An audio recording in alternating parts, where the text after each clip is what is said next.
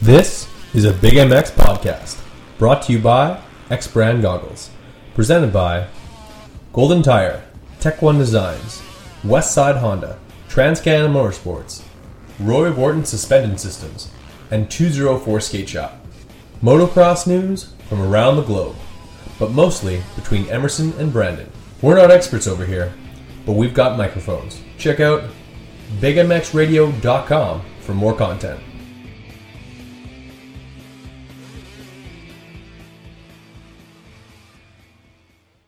Welcome to the Big MX Podcast Show, brought to you by X Brand Goggles, 204 Skate Shop, Golden Tire, Transcanada Motorsports, Roy Wharton Suspension Systems, and new for this week, we've got PRMX, a motocross distribution company out of Quebec, Canada.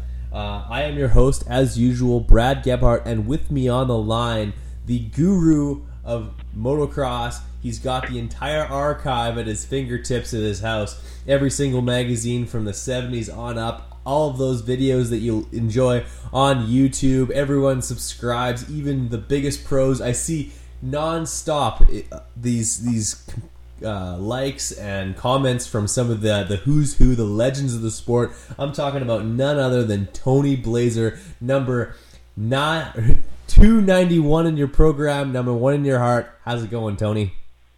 Well, Brad, thanks for having me on. I appreciate you taking some time with us tonight after a long, hard day at the car dealership. You're sitting down with the Big MX Show. 2 podcasts in 6 days. DMXS had you first. I get seconds with you, but I'm happy to have them. I'm glad to have you on the show. What's it like to be so sought after, to get 2 podcasts done in a matter of a couple of days? Well, I'm killing it, to use a Pulp MX reference. Fair enough. Absolutely. Devin, famous for that one. You're absolutely killing it. I really liked the interview. Last week I had Mike Sweeney on. We uploaded that on, I believe it was Thursday, and to which I said that you were next, not even knowing that you had done the DMX show that very same week. So glad to have you on. I'm sure those who listen to this podcast are more than likely also listening to the bigger podcasts like Pulp and DMXS. So some of this might be a repeater for them, but nevertheless, I hope that we can draw out some extra info from you, get some great stories, and it's all good when it comes to Tony Blazer, because I think we're all a big fan. Well, thank you very much. Like I said, I appreciate you having me on, and we'll try to make it interesting for everybody here. Excellent. So let's turn back the clocks to where this collection really started. You're an avid fan. You wanted a bike as a kid, but it wasn't until high school when you really started to collect and stuff like that. How did you go about collecting these things? Was it all subscriptions right off the hop? Yeah, initially yes. It was. I just started subscribing to the magazines. Like the early 80s, 82, 83, 84, somewhere in that range. I started subscribing to them, and then once I started really getting into it, I was hooked and just added more and more subscriptions. Eventually, I was getting, all the ones that were out at the time, which was like motocross action, dirt bike, dirt rider. There was another, Super Motocross was another one there in the 80s for a while. There's a lot of good magazines at the time. And as far as a percentage of your collection that you've made available to social media, because, of course, we all follow you at Tony Blazer on Instagram and at Tony Blazer on Twitter. I've been a follower for quite some time. I got my dad hooked on the stuff. He'll retweet it back at me as if I haven't seen it, which is hilarious. But everyone's really enjoyed having your posts to look at, whether it be the ads of the day, the mystery rider, which I almost never get right, and as well as the other ones, your regulars, as well as just random tidbits that you pull out. What percentage of your collection have you released to us so far? Well, if you count just social media, I would guess maybe 10%. I do make all of it available. Well, I wouldn't say all of it, but a good bit of it available on like my Flickr account. I have a Flickr account, and I've actually put most of the stuff up there, probably at least half. up there, and it's organized, by albums, by rider. So if you want to search stuff, that's the place to go if you want to see everything. There's about, I think, 22,000 photographs up there. And just today, actually, it hit 8 million views. So wow. A lot of people do go to that. Yeah, I average about 30,000 hits a day onto my Flickr, the Motocross Vault Flickr. So if you just check that out, you could spend hours looking at all that stuff.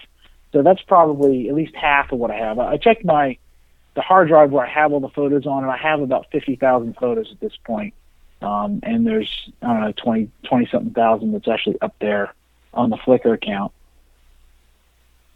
Fair enough. Now, the first time that I was made aware of you was through YouTube, and like searching up old motocross races. Like, I'm a moto nerd. Before even I started watching Pulp or listening to Pulp, it was all about if there wasn't anything on TV, there had to have been an old race that I haven't seen. Having only gotten into the sport in 2000, really following it at the tender age of 12 years old. There's a lot of motocross history that I didn't watch, and unfortunately, the majority that I have watched was one guy winning. He had a big number 4 on the front of his bike. So to see some of these heroes from the past, I started looking up some of your videos, and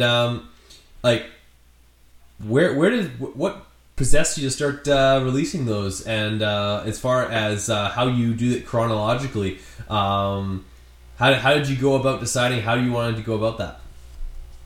Originally, what started it was, like yourself, I was a fan of Steve's stuff on Pulp, and he was doing some classic commentaries where he was going back and watching some of these old races and having like Timmy Ferry or, I don't know, some of the other guys do a commentary of the race.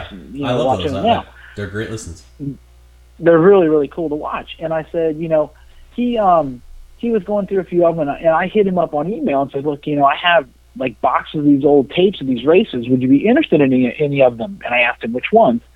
And that's what actually got me started, because I had them all in my basement in boxes. And I actually hadn't watched most of them in probably over a decade. And that got me started. So then I had to get some equipment to convert the VHS tapes to a digital format. And from there, I burned them to actual DVDs, and I mailed them to Steve. And that's how it got started. Now, the next step was, once I actually had them converted into a DVD, I thought, maybe it'd be cool to let other people see this. So that's when I created the Motocross Vault the first time, which was probably 3-4 years ago now. And I actually had uploaded tons and tons of races, and I ended up getting shut down by some copyright claims by Duke Video on a bunch of GP races and stuff. And then I had to start all over again. So actually, I don't even have all the stuff up again that I had the first time yet. I've been doing it a little bit at a time. It's time-consuming. For sure. Actually, that's one of the questions that I had. What all happened with that? Like, you had an extensive library up, and I was literally going through it year by year. I loved watching the early 90s stuff because, first of all, I find not only the commercials hilarious to watch, the hair is ridiculous, but there was a lot of parody back then. There was a lot of different guys winning races, and of course, me being a two-stroke fanatic, it's all two-strokes out there. So, what all happened with you getting shut down? Almost what would have been? Was it 2 years ago already? Yeah, it was about 2 years ago. Because it was such a bummer, because I had literally spent thousands of hours probably ripping them and categorizing, done all this work.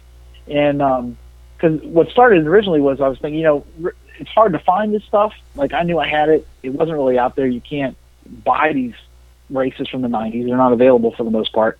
So I thought it'd be cool to put them up. So I had loaded them all to YouTube, and that's actually, again, like what kind of got people interested in that stuff. And then there were some races, Duke Video, which is a company in Europe. I think they're based in the UK. They had the rights to a bunch of the Motocross Does Nations videos. I had VHS tapes of them from the 80s and stuff that I bought over the years. And I had at one point had almost all the Motocross Does Nations up from, even about like 82 through like 2000. I pretty much stopped with that stuff, around 2001 or so, because I didn't want to, I was trying not to step on anybody's toes, I really only wanted to post stuff that wasn't readily available. My intention was never to, cost somebody money or in any way infringe on any kind of, copyrights of somebody who is actually actively, selling this stuff.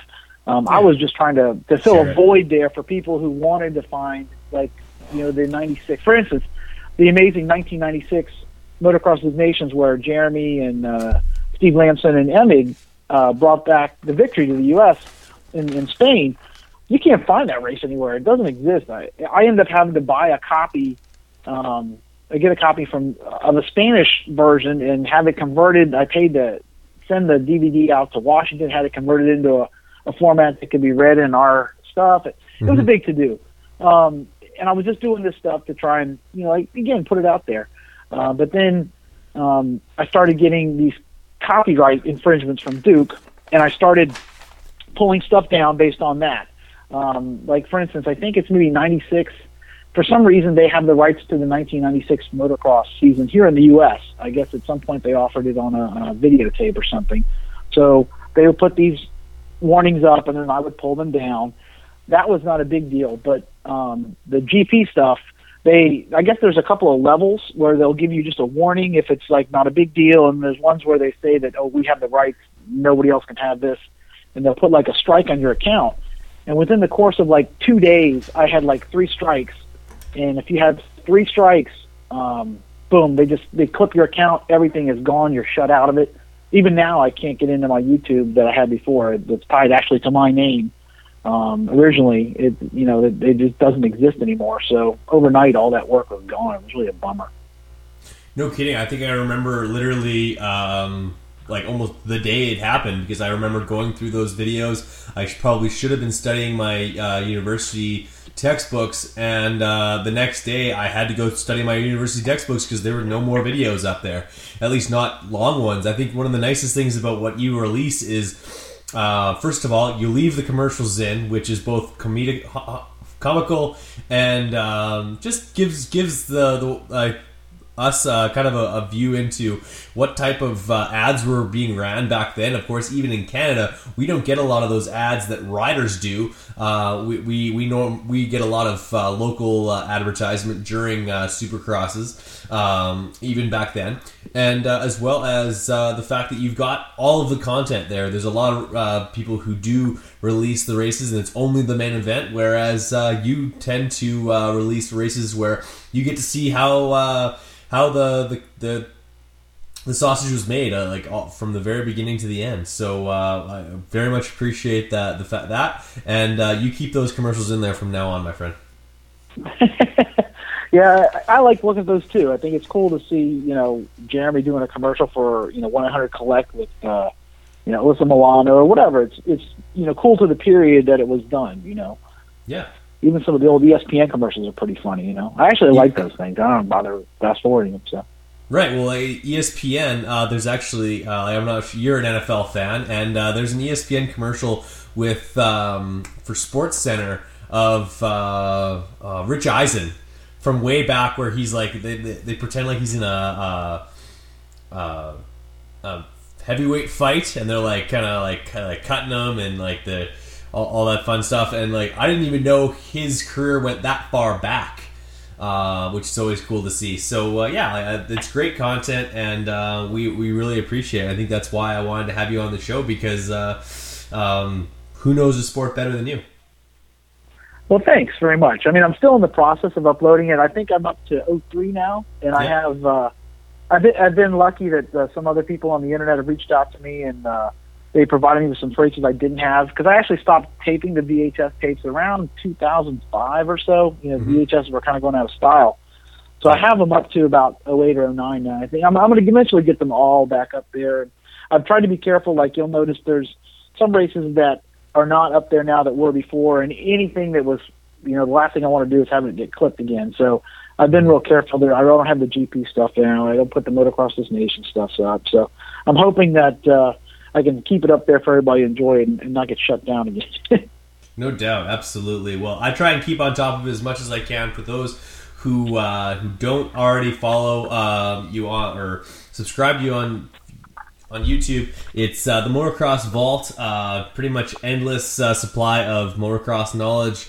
If you want to be a student of the sport, go ahead and subscribe, watch those videos. It's a great tool. As far as I've seen you have some conversations and contact with some of the legends of the sport. Carmichael is commenting on your stuff daily. Same thing with McGrath. I get exhilaration when I get a comment from one of those guys. I'm sure it's old hat for you. But first of all, who's surprised you of the motocross industry as a moto nerd? That guy who actually knows a lot about it or is interested in all this old stuff. And also, if you could give us a top 3 biggest moto nerds in the industry, that you've found so far. I would say the number one guy that really is kind of like us as far as a fan and really knows the sport is David Villeman. I always enjoy going back and forth with him. He's great, like on the mystery rider stuff, or if you need to know some obscure thing that happened at a GP in '93, he's the guy I usually go to. He seems to have a really deep interest in the sport and is really a fan of it. Some of the other guys, McGrath and Carmichael will occasionally comment on the stuff, but I don't think they're really into the sport to the same level that the average super fan is. Maybe because they lived it.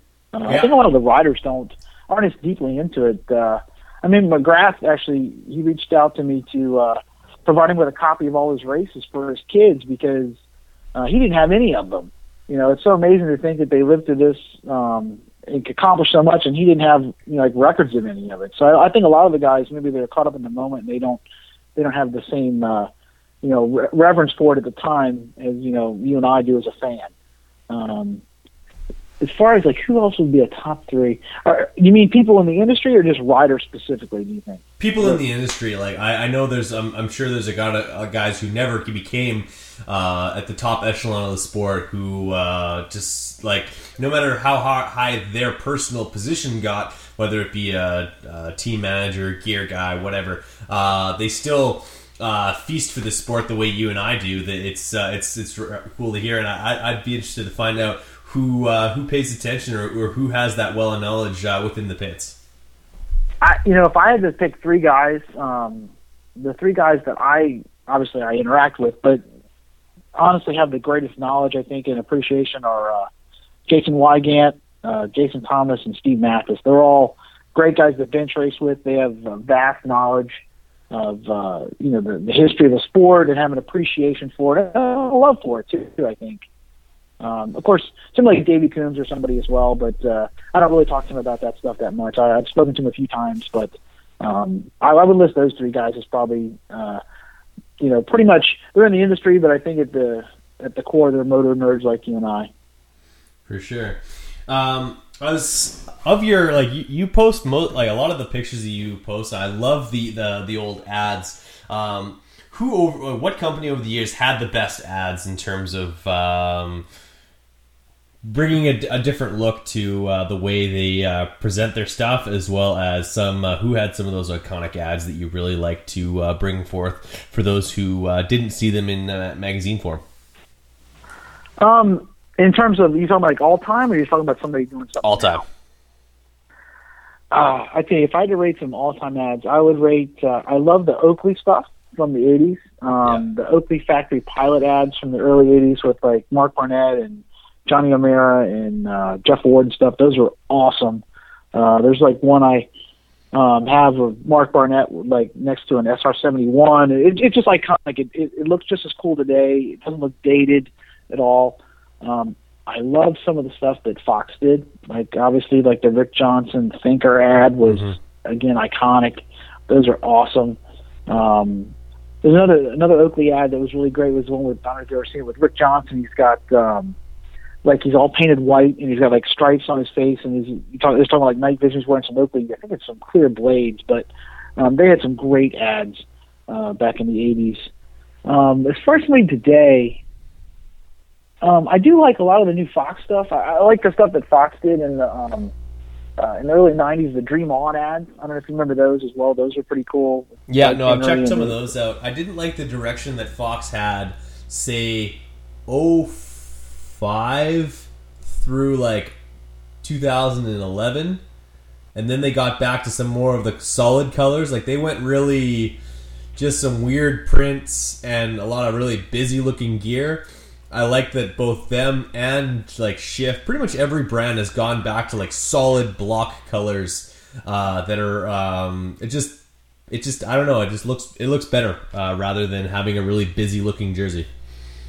I agree with you. Like the stuff like Josh Hill was wearing, and I think '09 the Fox stuff, it was like crazy paisley's and stuff. It was a little too much. Yeah. It's really strange to me. It's funny, when you look at something that we wear on a motocross track, like pink zebra stripes and stuff. In everyday life it would look ridiculous.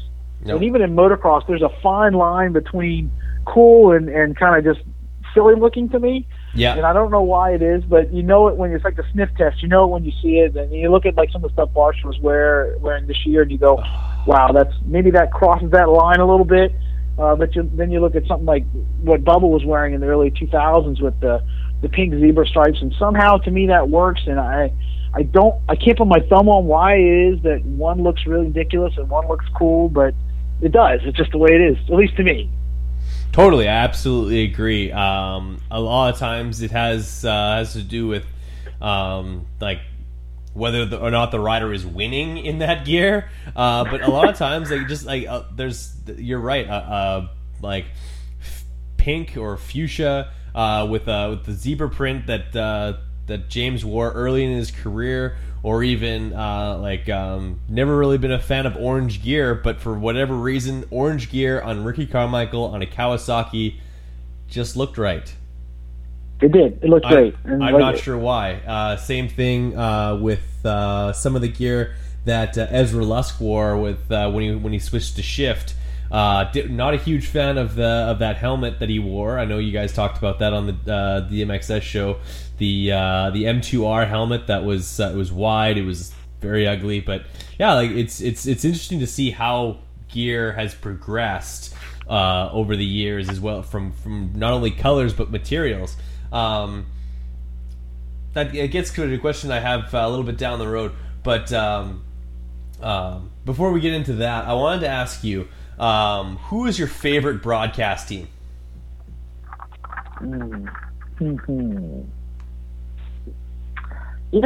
That's a tough one. I would say I really liked this year. I liked Grant Langston, and I loved Weege in the Nationals. I thought Grant brought a lot of energy and kind of a fun outlook to everything. I really liked what they did this year a lot. I thought it was a great team between those two.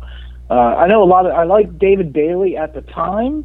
I think a lot of people think back quite fondly of that, and when I go back and watch some of those old races, I don't know that it holds up as well, at least to me anyway. They're still entertaining and they're fun to watch, but I actually don't think they're like all time the best. Him with Art Ekman. Art was always making ridiculous gaffes, and calling David Pingree David Pingram or something crazy like that. Yeah. I would actually put even a lot of people bust on like Ralph Shaheen and Emming and those guys. I think they do a great job personally. I like the teams we have now. I actually think they're better than what we had in the old days. Maybe that's blasphemy, but I think they do a great job. I think what people have to remember as far as when it comes to Ralph Shaheen, Ralph Shaheen does his broadcast so that if you've never watched Supercross in your entire life, you now know what's going on. For those of us who've watched semis and heat races and LCQs and main events for the last 15, 20, 30 years, we know the drill, we know what's going on, but most of what he says is not for us. I could probably watch a Supercross with the sound off and do a half decent call on what's going on the track. He's there to provide basically what's going on the track for your brand new listener, because having brand new listeners that stick around makes the sport bigger, and that's what puts more money in the sport. That's what puts more in, like, what's allowing just the sport to get bigger. So for those who rip on Ralph Shaheen, it's just misplaced, because he's not there to really give your average super fan some tidbit of information that no one knows about, because if he was the one giving that out, it wouldn't be all that special of a nugget. What Emig is there for is those insider tidbits, or the knowledge of a racer that can be put in place during a race, or like what's going on through a rider's head possibly throughout a race. But for the most part, I think the guys now, although maybe they don't know as much about the guys in the back of the class, not like Art Ekman really did all that much back then either, but I think they do a great job of calling the races, and honestly it's not a step down whatsoever with respect to Art Ekman and all the guys who came before. I could take or leave Cameron Steele, but either way. It's funny you mentioned that. I was going to say Cameron Steele. If you want to see, terrible, watch the Robbie Floyd, Cameron Steele years in like 03, 04. Those were just god awful. Or even worse was there was Jerry Bernardo. 94 was, oh my God, 94 was the absolute worst year, because you had Jerry Bernardo in the pit screaming an idiot. And a couple times he did those interviews. I remember going up, interviewing Jeremy after he got off the track, and Jeremy looks at him like he's like, what is this dude's deal? And even you had like on ESPN2, you had oh my God, John Kernan, and at one point when Bradshaw retired for like the first 3 or 4 races in I think '95, he actually did the color commentary. And I am like the world's biggest Bradshaw fan, but my God, it was a train wreck. The man does not belong behind the mic. Oh, that was bad. No different. You want to hear a bad color commentary, and I don't mean to speak ill of anyone, but if you want to watch a 1999 Canadian National, the broadcasts are put on by Guaranteed MX. That's Ryan Gauld. He is a Canadian moto media guy up in Canada, and he's got some Ross Rollerball Peterson, of all guys, did the color, and it's painful. Boy, is it painful. I would say just listen. I was listening to a little bit of your the Canadian National coverage this year because with Alessi and them going up there, and just listening to the difference in how they cover the race. There's a lot more enthusiasm. Those guys are like really getting excited. It's almost like listening to a totally different broadcast than you get listening to Paul Malin overseas in the GPs or Weeds and them here. It's so funny how different it is up there. Well, I think that's mainly because they actually do it from a studio booth. I was at the Regina National, and basically the Canadian guys, bless their hearts, they do their broadcast from what would normally be the announcer's booth at a local race, and they watch the race. They don't watch it on a monitor. They watch it all from one vantage point. And you know what? They get crazy about stuff. They're calling the race. They see the battle between the 40th place rider and the 39th place rider, and they're calling it like it's the lead. And it's maybe just a little bit nuance of Canadian moto, but those guys, Mark Travers and Brian Coster, have been doing it for better part of 15 years, and I don't see those guys getting pushed out of that position anytime soon. So those are the first races that I watched. In fact, when I started watching motocross in 1999, I was fairly certain that the fastest racer in the world was Blair Morgan. Well, I can understand that. It's all a matter of where you are and what your experience is there. Totally. Yeah, they sound more like a local track. The enthusiasm you'd have at the guy announcing the race at the track. You're right. Yeah, it's a little who more, actually knows who the guys are in the exactly. They're definitely into it, which is cool. It's just different. I'm not saying it's better or worse. It's just you can tell they have a passion for it, which is pretty cool, actually. Absolute. Those guys do a great job. It was nice enough of them to let me hang out in the booth with them for a bit this year at the Regina National, which was a total mudder. I found the only spot that didn't have mud, and it happened to be up in the booth. Quick little pick your brain as far as a dream team. Now, you're the team owner. You get to pick two 250 two-stroke guys, two 125 two-stroke guys. You get to pick one team manager and two lead mechanics, as well as the bikes and gear from any particular year, any guys, any combination. Who's your team? Wow. Okay, that's a lot of questions. Okay, so you want all-time two 250 guys and two 125 guys, right? Yeah. Not only, and what all bikes right. are they on, and what gear are they running with?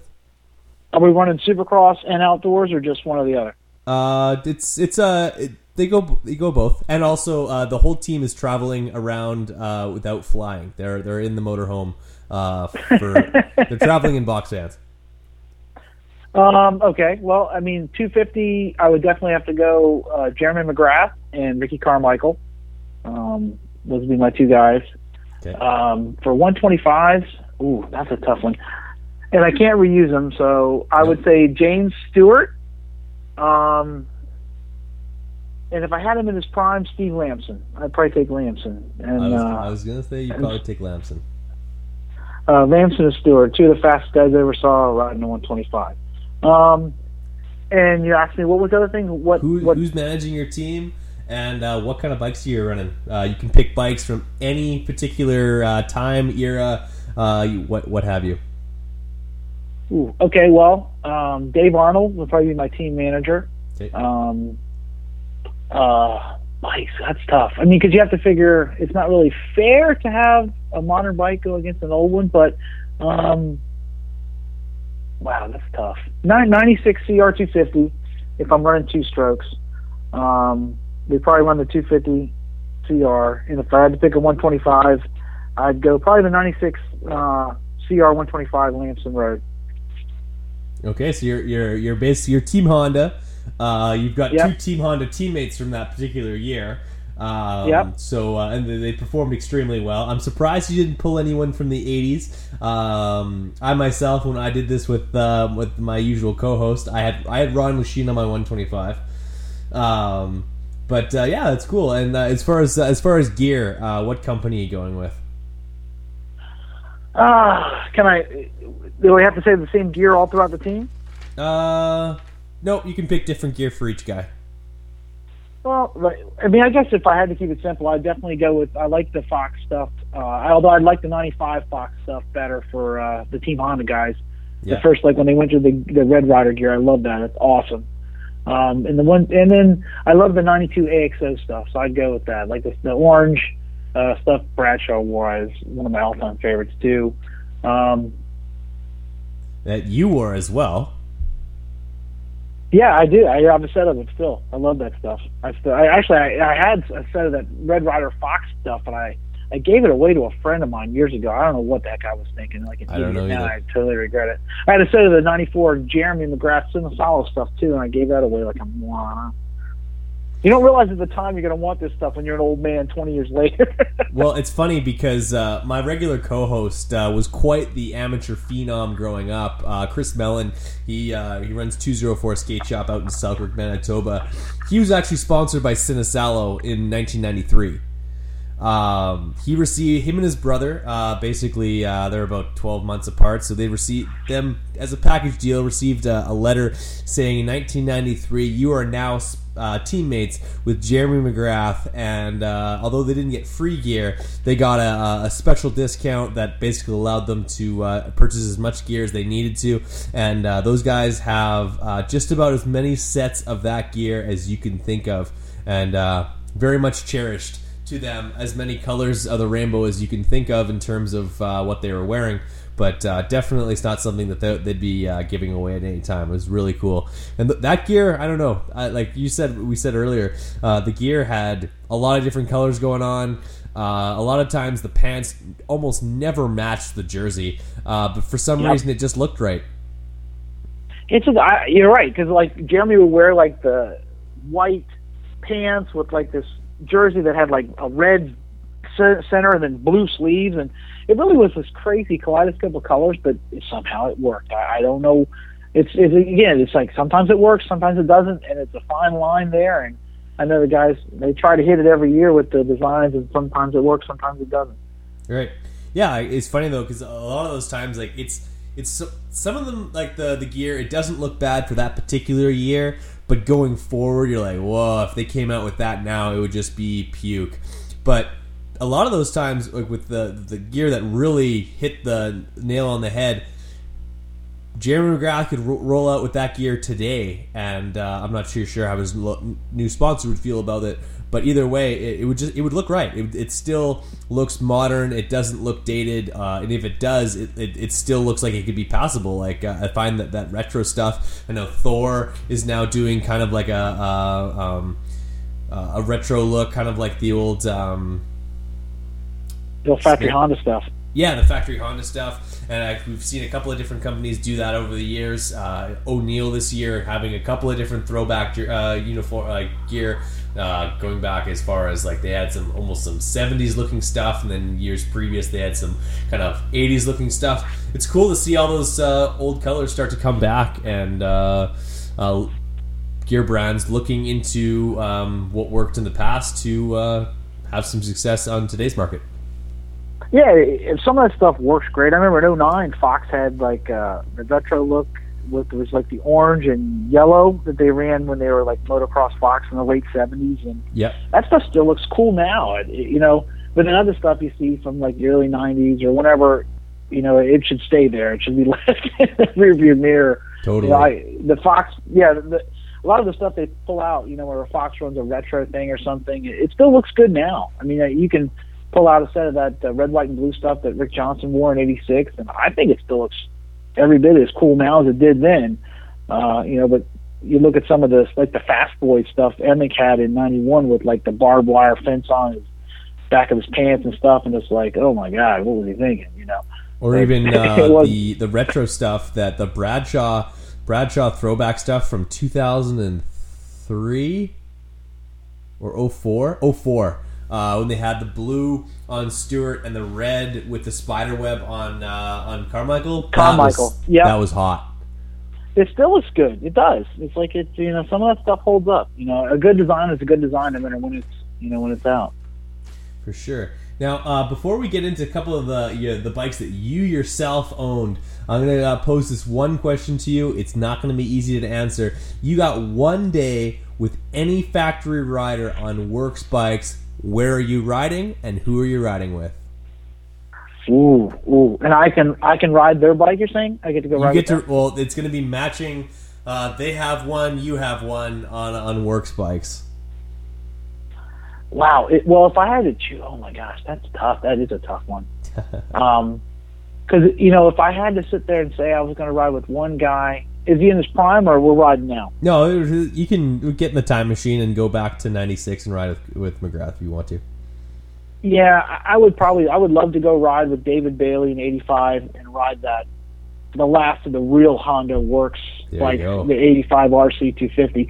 Even though I've ridden plenty of old bikes now, I had a couple of '83 CR 480s and stuff, and riding them now is very eye opening. It's not nearly as awesome as you might imagine it.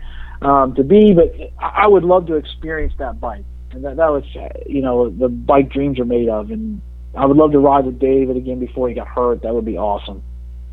Absolutely. If there's anyone that you could, if you really put in some laps with, that would be one of the guys who, especially for riders now, like there's really not a lot of footage on how amazing that guy was on a bike. There's a lot of photos and whatnot, but there really isn't a ton of as far as video and to really show off just how talented he truly was. The little professor did it right. Yeah, it's amazing to see. You got to figure when you watch some of those guys riding in the early 80s, the tracks were changing so much over such a short amount of time. The difference between the track from 1981 and the track from 86 is like, night and day. Oh. And those guys were having to figure it out on the fly. They had no practice tracks, most of them, and they're, they just, one week it triples 110 feet, the next week it might be 70 feet. They're just having to wing it. So, somebody like David and Johnny O and those guys were, they were inventing those techniques as they went. Things like tapping the rear brake to lower the front end. And I know Bailey, I saw David like skim a set of loops, kind of manual them almost, and I guess it was probably 84. And I was like, oh my God, what did he just do? It's like, how is that even possible? Those guys were just amazing, you know. Yeah, I'd be interested to find out just how modern a works bike would have felt. You know what I mean? Like how you ride a 2014 CRF 450, and then you step onto the 85 CR 250, and although different power delivery considered, just how the bike's handled, how like I gotta imagine those things stopped on a dime and were crisp like no other. It'd be really interesting to see like how close or what those guys had at their disposal right before they went into the production era. It would be interesting to see. I mean, I've ridden plenty of older bikes. Like I had a 1990 recently, and I ride them back to back with like an 05, 06, 07. Yeah. And it is the power on those old bikes is actually pretty good. I mean, even the 250s they're still pretty quick, and I'm sure their works bikes were really awesome. The way you really notice it is in like the chassis. That's the big difference. Is the way the bike feels. Those old bikes have a lot of flex built into that steel frame. And you feel the bike moving around and squirming under you, where you just don't feel that on a model. All these aluminum bikes are so stiff; we're all used to it now. That they feel like they're carved out of a solid, piece of machinery. And those old bikes just have a kind of a loosey-goosey feel to them. I'm sure even the works bikes probably still shared that, because that's the way bikes were. Everything was like that then, For sure. Let's go right back to your first ever real motocross racer bike. I know you had some trail bikes before you ended up getting this Elsinore, but the 1978 Honda CR250R, what was your take on that bike? And I'm sure it's long since out of your garage, but of your collection, is that one that you'd like to have back? I would love to have that bike back. And I sold it, I don't know, in the mid 80s or whatever, for like $250. Now it's worth like 3 G's or something crazy. Those old bikes are. Yeah. I would love to have that bike. It was a cool machine, very fast. If you ride one of those bikes now, they're still fast. They got plenty of power.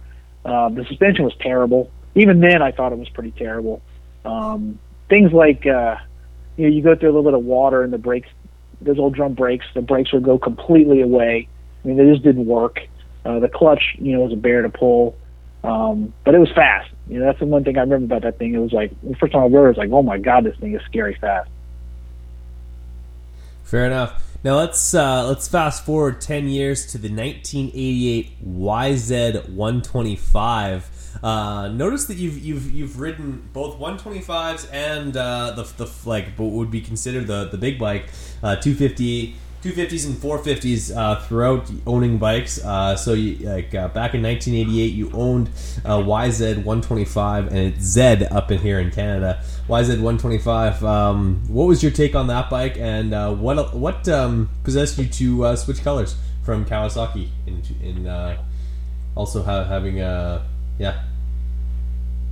What was it? Why did I get rid of my Kawasaki? Is that what you said? Yeah. First of all, why'd you get rid of the 87 Kawi? And what possessed you to get a 88 Yamaha, and what did you think about the bike?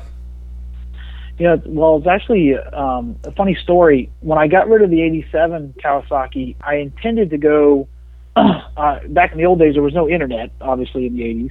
Yeah. And we looked in a local, cycle trader, and I saw a guy who said he had an 88 for sale. And if you know anything back then, the 88 was an all-new bike, had the K3 motor and the new kips, and it was like a big improvement. My 87, it was a good bike, but it did not have cartridge forks, which is another big deal back then. There's a lot of stuff that the 88 was a big improvement. So I sold my 87, went out to this guy's house, me and my buddy Jamie Connard. We show up, and the guy's got an 87 KX. He had listed it as an 88, but it was the exact same bike I had just sold. I was like, oh my God. So I had no intention of getting the YZ. But, back then again, there's no pictures. You couldn't see what you're going to buy. You drive 2 hours, get there, and it wasn't what you wanted. So we go to down the street to a 7-Eleven, get I think it was called the Cycling East or something back then. Look in the back, and some guy had an 88 YZ for sale, and it was only about 20 minutes from where we were down in Southern Virginia at the time. And we said, well, let's go look at it. And we went over there. The guy had it in the back of his barn. He fired it up. It was really crisp, nice shape, and I ended up buying that instead. So it was just like lucky happenstance. I ended up with that bike. Fair enough. And it performed well for you? It did. The thing I liked about it, very strong, punchy mid-range. The KX had a wide power band, but it wasn't particularly powerful. It was easy to ride, but not that fast. And the YZ had a much stronger hit to it. It was a real barky engine. It came on real strong off the line and hit hard in the middle. It didn't pull on top at all. It really was mid-range only, but it had the cartridge forks, which was a big deal at the time. The suspension was much better than it was on my KX. The KX was, pretty soft and bombing out. Yeah, it looked like a modern bike. Yeah, it was. The YZ was real nice. The only beef I had with that YZ was back then. I don't know if you've ever ridden into those old Yamahas, but the shifting was just it was atrocious. I mean, it's people who ride bikes now have no sense of just how quirky some of these old bikes were. It literally would not shift under power. I would be having the throttle pinned, and I'm banging on the shifter with all my might to get it to grab the next gear. I ended up bending two shift shafts coming out of the engine, literally bending the shaft because I stomped on the shifter so hard to get it to shift. So that was on a 125 particularly, that was a massive pain. And at the time, actually, Race Tech came out with a shifter for that bike. They ended up buying later. The Dubach ran and actually got disqualified because it wasn't considered stock. And then what it would do is it would actually move the shift point to the axle shaft going through the swing arm, and it would give you like about 8 inches of leverage on that thing, and it would force it to shift. It was a pretty Rube Goldberg looking thing, but that cured the shifting problem. Other than that, it was a great little bike. No doubt. So what possessed you to get a 1987 Honda Fat Cat? Oh, no. Oh, the shame of my life. Oh, lordy. I probably should never put that on the internet today. Well, funny thing, my neighbor bought a Yamaha Big Wheel 200 at the time, and there was a bunch of trails and stuff out near behind my house, and he'd always ride around on that. And I rode it a couple of times, and it was no race bike, obviously. It was tarring, the suspension was terrible, but it was actually pretty fun to ride. We'd ride it down at the creek and, in the sand and everything. And it was actually a pretty fun little bike. And I said, well, I think I'd want to get one of those. And then Honda, of course, came out with one that was had electric start, and it looked, 1,000 times actually cooler than the BW, which was very cobby. And I thought, oh my God, I'll one up my buddy. I'll go get this thing. We'll have these cool fun little trail bikes to play around with. And it turned out to be the worst bike I've ever owned of any kind. It was just god awful, that thing. It was so slow. The suspension was terrible. I remember one time I actually jumped it about maybe 6 inches off the ground, and the forks bottomed so hard it knocked my goggles off. I'm like, that thing was so terrible. What a piece of junk. I had it about, 4 months and sold it. Wow, well, it at least had enough staying power for you to include it on your history of bikes. And for anyone who would like to look at all the bikes that you've ridden, you've got some of the stock pictures of what it looked like in the magazine, as well as what it looked like in your garage. It's a great little video. It's got that awfully repetitive music that you've put into quite a few of those videos that you've gotten the career pictures in, which I love that song so very much. But if anyone wants to look at that video, we'll go through a couple more. I'm sure everyone's loving this part of the interview. Two more bikes I wanted to talk about. One very close to my heart. One that came a little bit before my time. We'll start off with the 1998 YZF 400. Tell me a little bit about that beast. Oh, that thing was cool.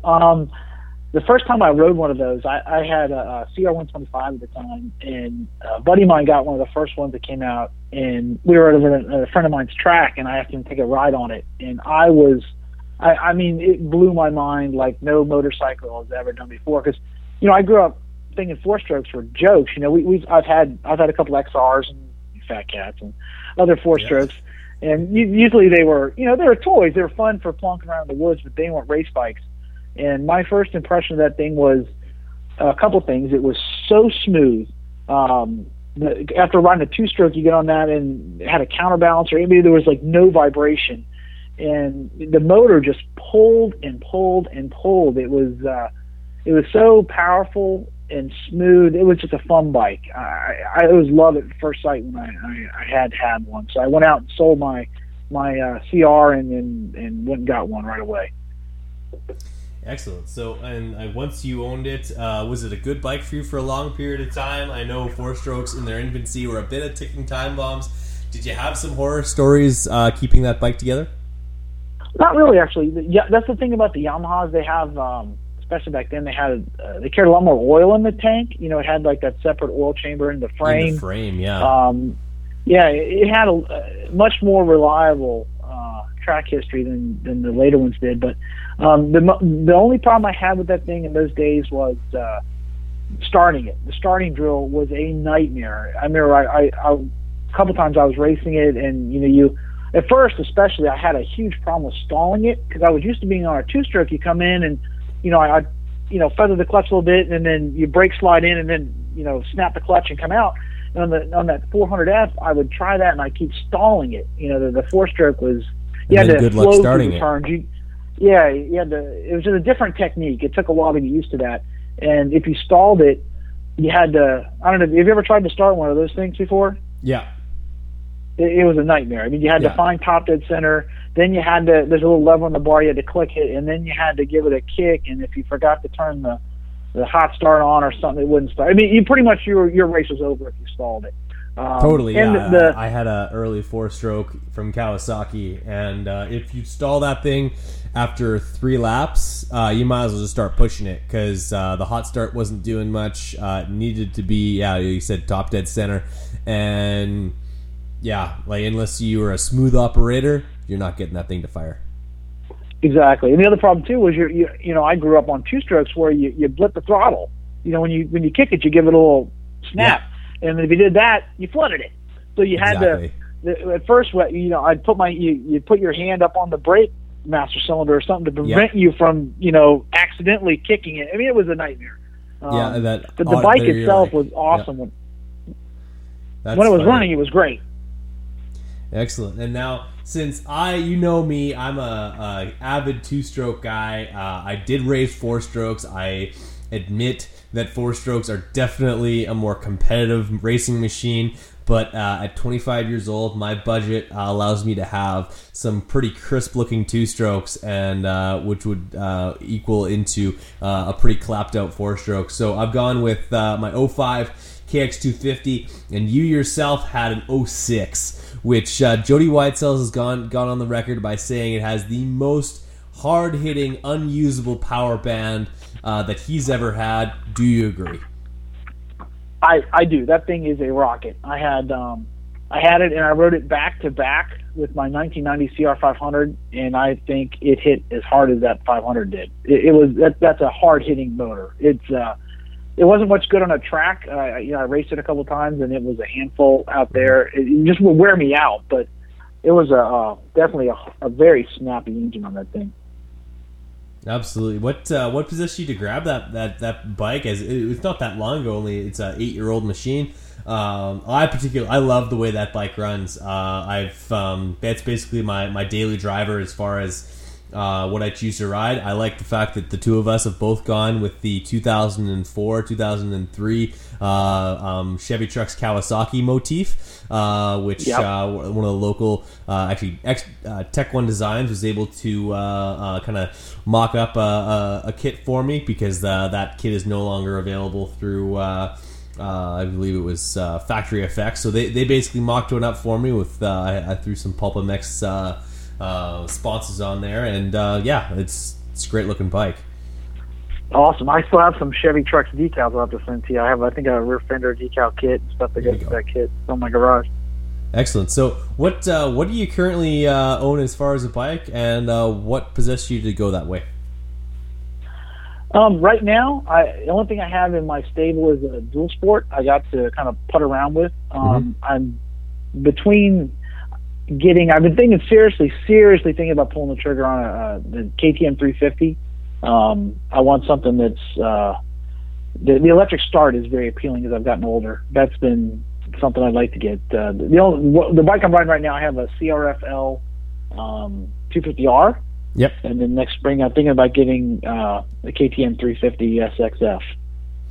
That seems to be the hot ticket. I actually got to do a couple of laps on my buddy's 350, and if a 450 is too hot and 250F is too cold, the 350 is just right. If you're going to use a Three Bears analogy, it's got enough power to pull out of the corners, but you can rev it to the moon if you want to. You can ride it like a 250, but it's got that extra power over the top that whereas most 250Fs fall off, it just keeps pulling.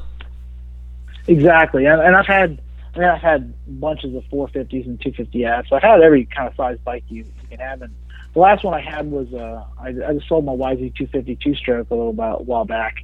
That was an awesome bike, but the thought of having the electric start, and I like the looks of those new KTMs, and I've always been intrigued by the 350, and you're right, I think it's kind of the perfect size, because the 450, mostly I just play ride anymore, so the 450 is kind of a handful, and the 250, struggles a little bit with my exceeding girth, so the 350 is like a nice in-between there. Yeah, absolutely. I find with the 250, even if you're just play riding, it makes you ride aggressively, whereas the 450 you almost feel too lazy and not a really like usable power band. So I think you're making the right decision by going with the 350. Last couple questions before I let you go. I have had you on for an hour so far, so I hope that I'm not exceeding my boundaries with you so far. No problem. I could bench race all night. It's fine. Perfect. Yeah, so last couple questions I had was what race which is your the best race you've ever witnessed in person? Professional race? Wow, that's a good question. That I've seen in person. I was there for probably the most impressive racing display was Budds Creek, and I guess it was 2004 when James Stewart went down. Yeah, when he went down the first turn, Steve Boniface takes him out in the first corner. Yeah, and he was cutting through the pack like it was unbelievable. I remember thinking, wow, I wonder how far he can get. And then he was just like cutting through the guys like 10 at a time. It was crazy to watch. That was probably one of the most impressive ones. And the other one I would probably list up there was the Motocross Nations at 2007 at Budds Creek as well, when Villapoto just smoked everybody on that 250F. That was mind blowing. It was so awesome. The whole event was amazing, but that was like the icing on the cake. Watching him kick everybody's butt was pretty amazing. Yeah, it's incredible. That one really stands out for me. I think we're like-minded in that one. I remember growing up, I would have been, right around the tender. I think me and James are maybe a year or two apart. But I remember watching the great outdoors of that video and just watching James rip through the pack and then eventually stuff Brock Sellards in the corner to take the first place position and just like rip away. Like he's halfway up the straightaway before Brock even gets out of that corner.